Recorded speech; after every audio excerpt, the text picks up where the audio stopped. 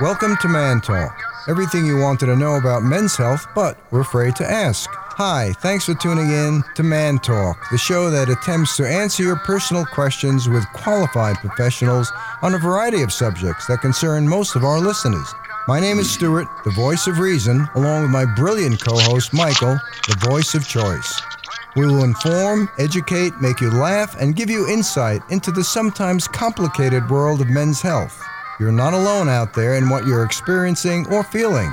There's a band of brothers out there going through the same stuff. So listen up, guys and gals, and get ready to learn, live, and enjoy your life. And above all, try to flush those cares away. Welcome to a new edition of Man Talk. Today we're welcoming Dr. Leon Bender, a renowned urologist from Cedars-Sinai Medical Center in Beverly Hills. Dr. Bender has been treating patients for several decades and is the past chief of staff and chair of urology at Cedars-Sinai. In fact, Dr. Bender knows more about your plumbing than the guys at Home Depot. No free advertising. Okay, I got it. Welcome, Dr. Bender, and can you give us a little background and your experience in the field of urology?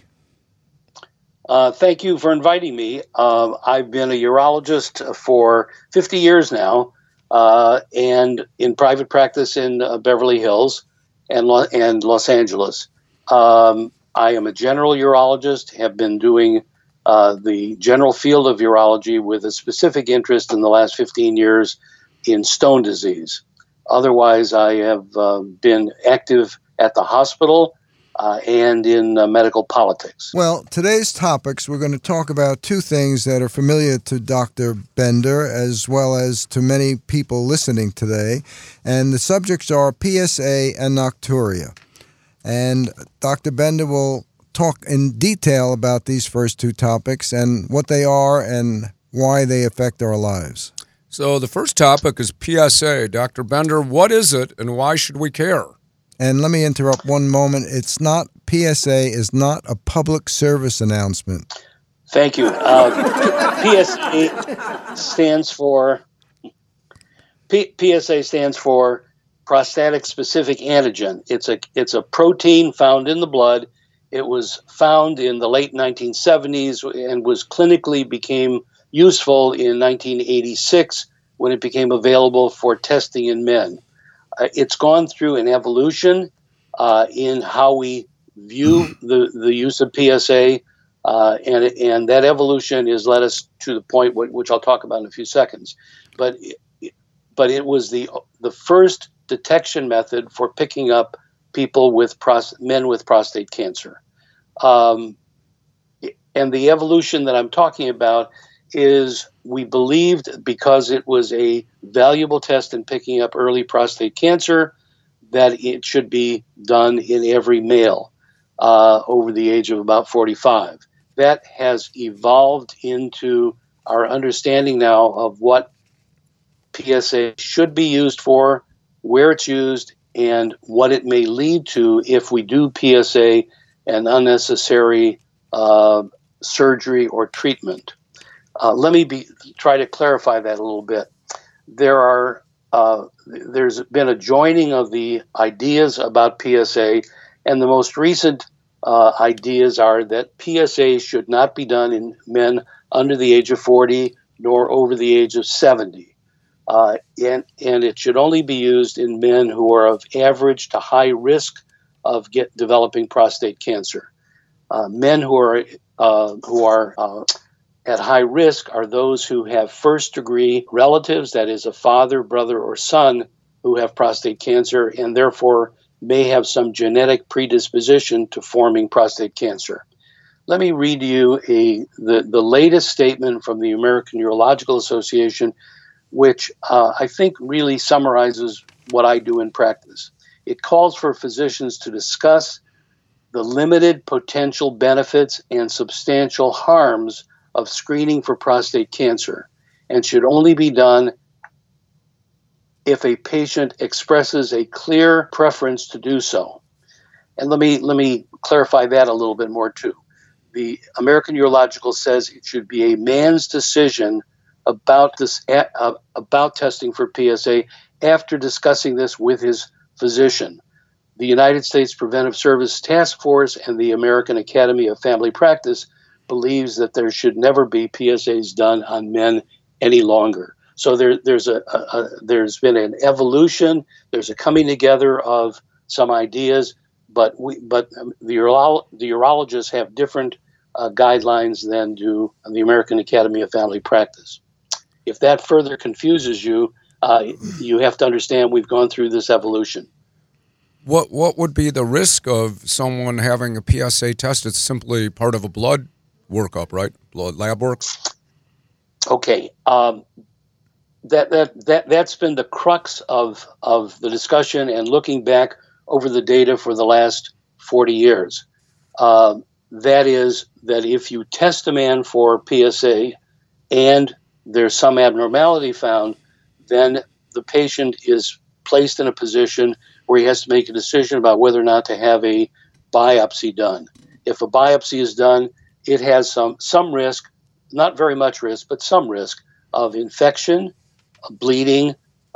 Again, in my experience, it's been minimal.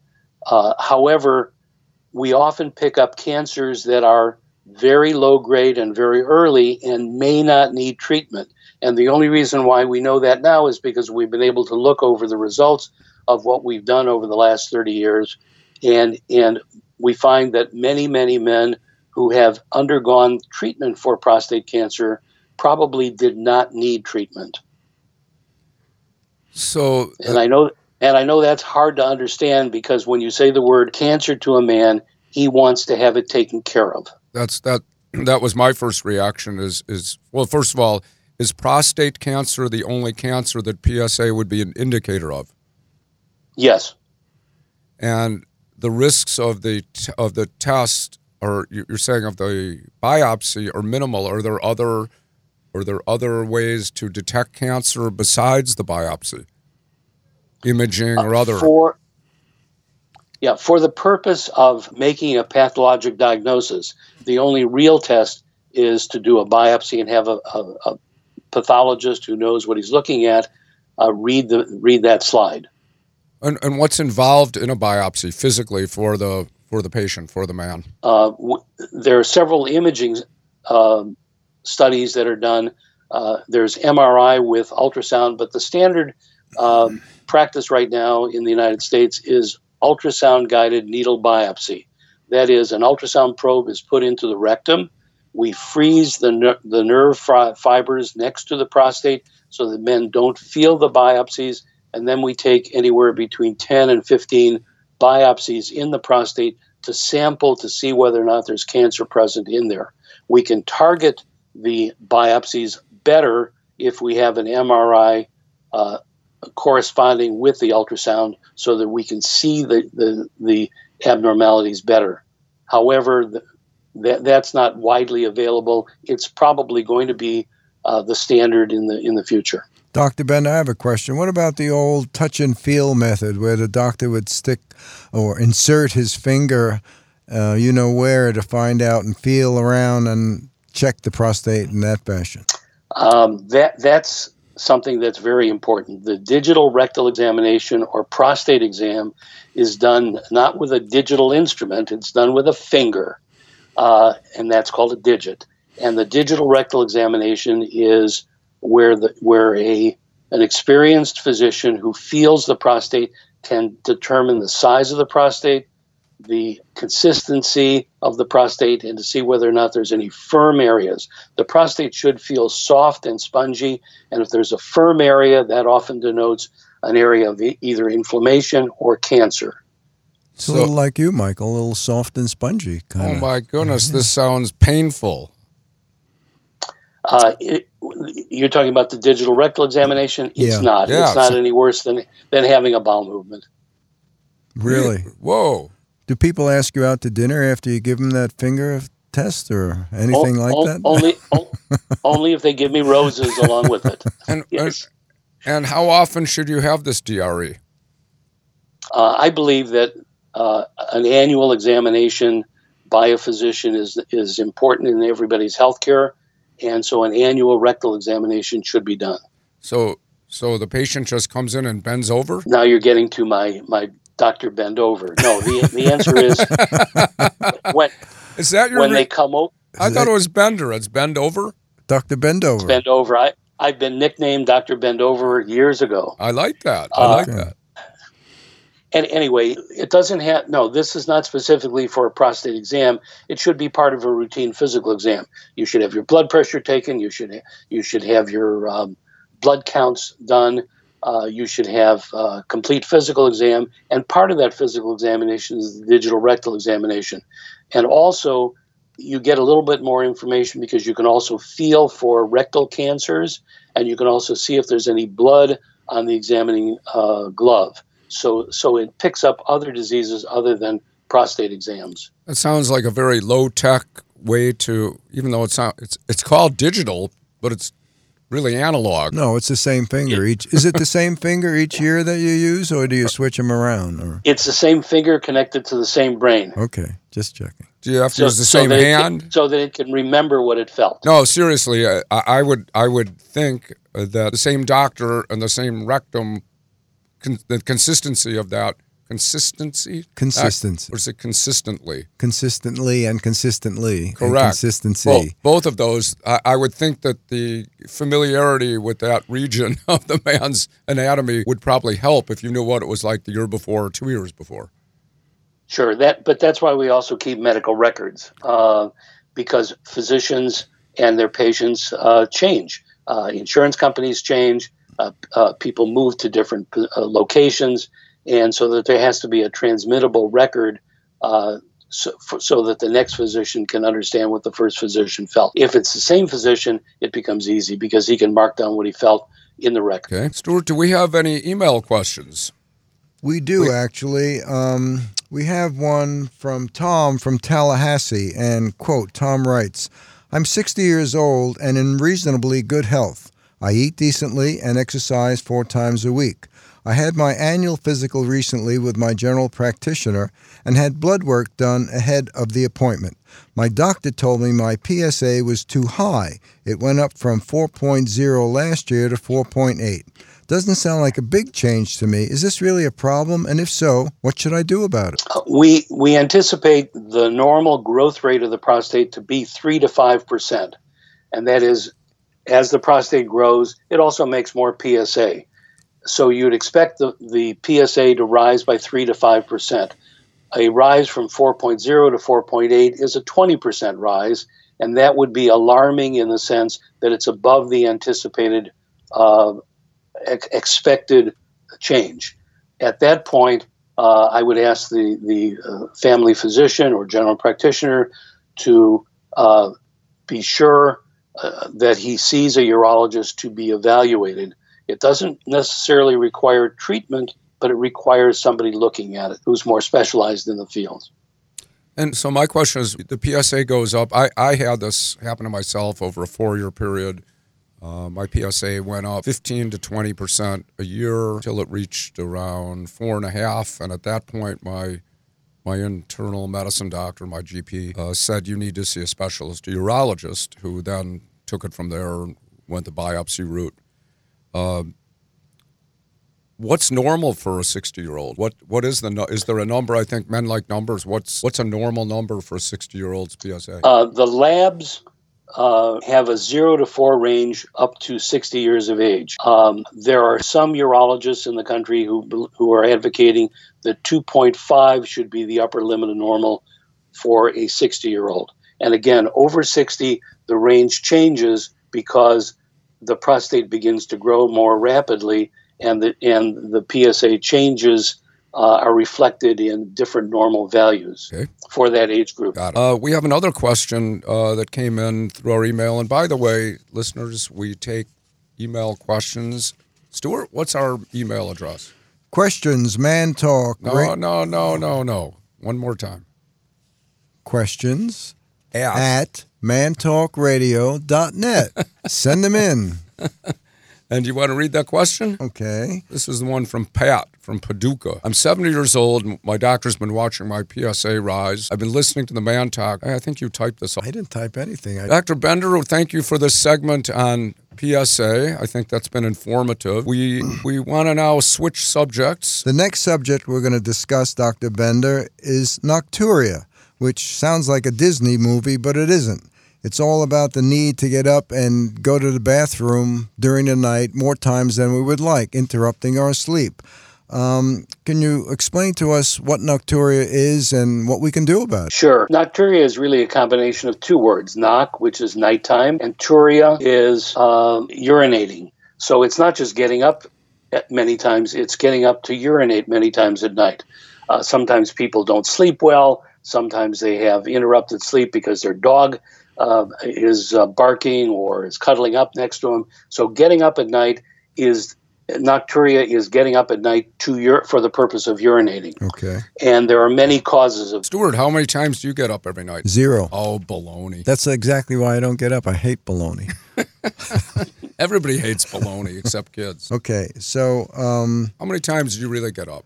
Maybe once if I do, really. I get up about once. Well, what's average for a guy, say, 60? I would say once to twice would be acceptable.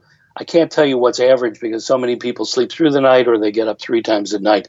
I would say 1 to 2 is acceptable as long as the person can fall back to sleep and function well the next day.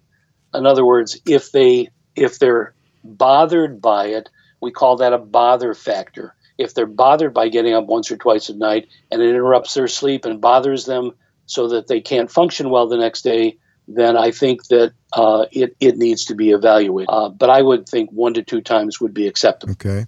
And what if your partner that you're sleeping with, if you're sleeping with one, says you're interrupting my sleep each time you get up? So, and they don't have Nocturia, but they have a Nocturious partner. What do you do about that? Sleep in separate rooms? Well, you just made it. Yeah, you just made up a new word, but it's okay. Nocturious. I think there was an old movie with Ingrid Bergman, Nocturious. No, that was Nocturious. Isn't that when you win, you're Nocturious? Oh, that's when you win and you urinate. No, that's at when night. You win, you urinate at night, you're Nocturious. No, you're victorious if you can do that. And you're Nocturious and victorious. Okay. Michael, we have any more questions? Oh, here, I have one that's been put on my desk from Jerry from Alabama. And Jerry writes up, it seems like I'm waking up to use the toilet more. Should I do this in the Southern accent or Brooklyn? I think your Southern accent would be... A Brooklyn Southern accent? Brooklyn Southern. Okay, here we go. It seems like I'm waking up to use the toilet more and more often. I enjoy a couple of beers with dinner and then really try to stop drinking anything else before bed, but it doesn't seem to matter. What can I do to help this problem go away? When I talk to my friends, everyone seems to wake up too much. I have to get up to go to work, and I'm exhausted every morning. What was the question there, Jerry? What was Jerry's question? I enjoyed your accent too much. I'm waking up too much. What's causing me to wake up so much to go pee? Well, number one, diuretic effect of beer. Beer is a diuretic. It contains alcohol, and when it's excreted in the urine, it pulls water with it. And so that if he would stop drinking beers, it would be at least a good test to see whether or not he could sleep better. But there are several other reasons for getting up at night to urinate. Infections can do that, prostate infections, bladder infections, also irritable bladders, which can be caused by medication. Some of the medications that people take can also cause retention of urine so that men don't empty their bladders well. And certainly the number one cause is enlargement of the prostate. The prostate surrounds the urethra like a donut surrounds a hole. And the urethra is the hole that goes through the center of the prostate. And as the prostate increases in size, it squeezes down and narrows the passageway, and it prevents proper emptying of the bladder. And if you don't empty your bladder, then your bladder always has fluid in it, and it makes you go to the bathroom more often. So you feel that pressure on your bladder, and that makes you wake up and want to go. Yes, and also if you're urinating against more resistance, because the prostate is causing resistance, then your bladder may become irritable, just as if you were lifting weights, for instance. Your arms would become sore. You'd say, my arms are sore. But if your bladder becomes sore, it tells you go urinate, not I'm sore. So suggesting drinking, of course, the obvious one, drinking less before bedtime, maybe not after dinner, diuretics, coffee, tea, Coke, alcohol. Chocolate. Also. Chocolate. Yeah, There's some parts of the world where eating diuretic. chocolate after dinner is a tradition and a norm. You can take it after dinner, just don't take it before you go to bed. So is there a number of hours that are just Between I would say 3 hours would be a good time to stop drinking alcoholic beverages. You can certainly have a glass of water about 2 hours beforehand, but alcohol is, again, as I said, is a diuretic and will promote more fluid than just the beer itself. It'll take fluid out of the body. Now we don't have and a lot. You'll urinate more often. We don't have a lot of time left. Couple minutes. But are there medical reasons that aren't that are beyond drinking diuretics or drinking too much liquid? I mean, are there urinary issues cause men to get up more often during the night? I've heard of men getting up 4, 5, 6. That would again, as I said, probably the most common reason is enlargement of the prostate in men over the age of about 55 or 60. If a 20-year-old came in, I would think of something different. But that doesn't happen very often. Most of the time, it's because of anatomical enlargement of the prostate, restricting the passageway and preventing the bladder from emptying, or causing the bladder to work against resistance so that it feels it's causing a pressure on the bladder to work harder. And are there medications for this? There are. There's 5 or 6 different medications to reduce the impact of the narrowing of the prostate, causing the urethra to become narrow. Many side effects? And there's the only major side effect is retrograde ejaculation. That is, it relaxes the prostate to the point where the neck of the bladder, which sits next to the prostate, also is relaxed, and if you ejaculate, the fluid can go back into the bladder. Stuart, this is Michael. Thank you, Dr. Bender, or Bend Over, as we now know you. Dr. Bender will be with us next week for another show.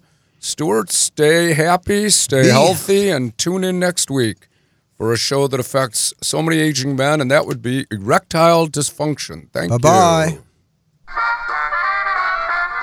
The information presented in this program is provided for general information purposes only and is not, nor is it intended to be, nor is it a substitute for professional medical advice and treatment. This program is not meant to diagnose, treat, cure, or prevent any disease or injury. Never disregard professional medical advice or delay in seeking it because of something you've heard on this program.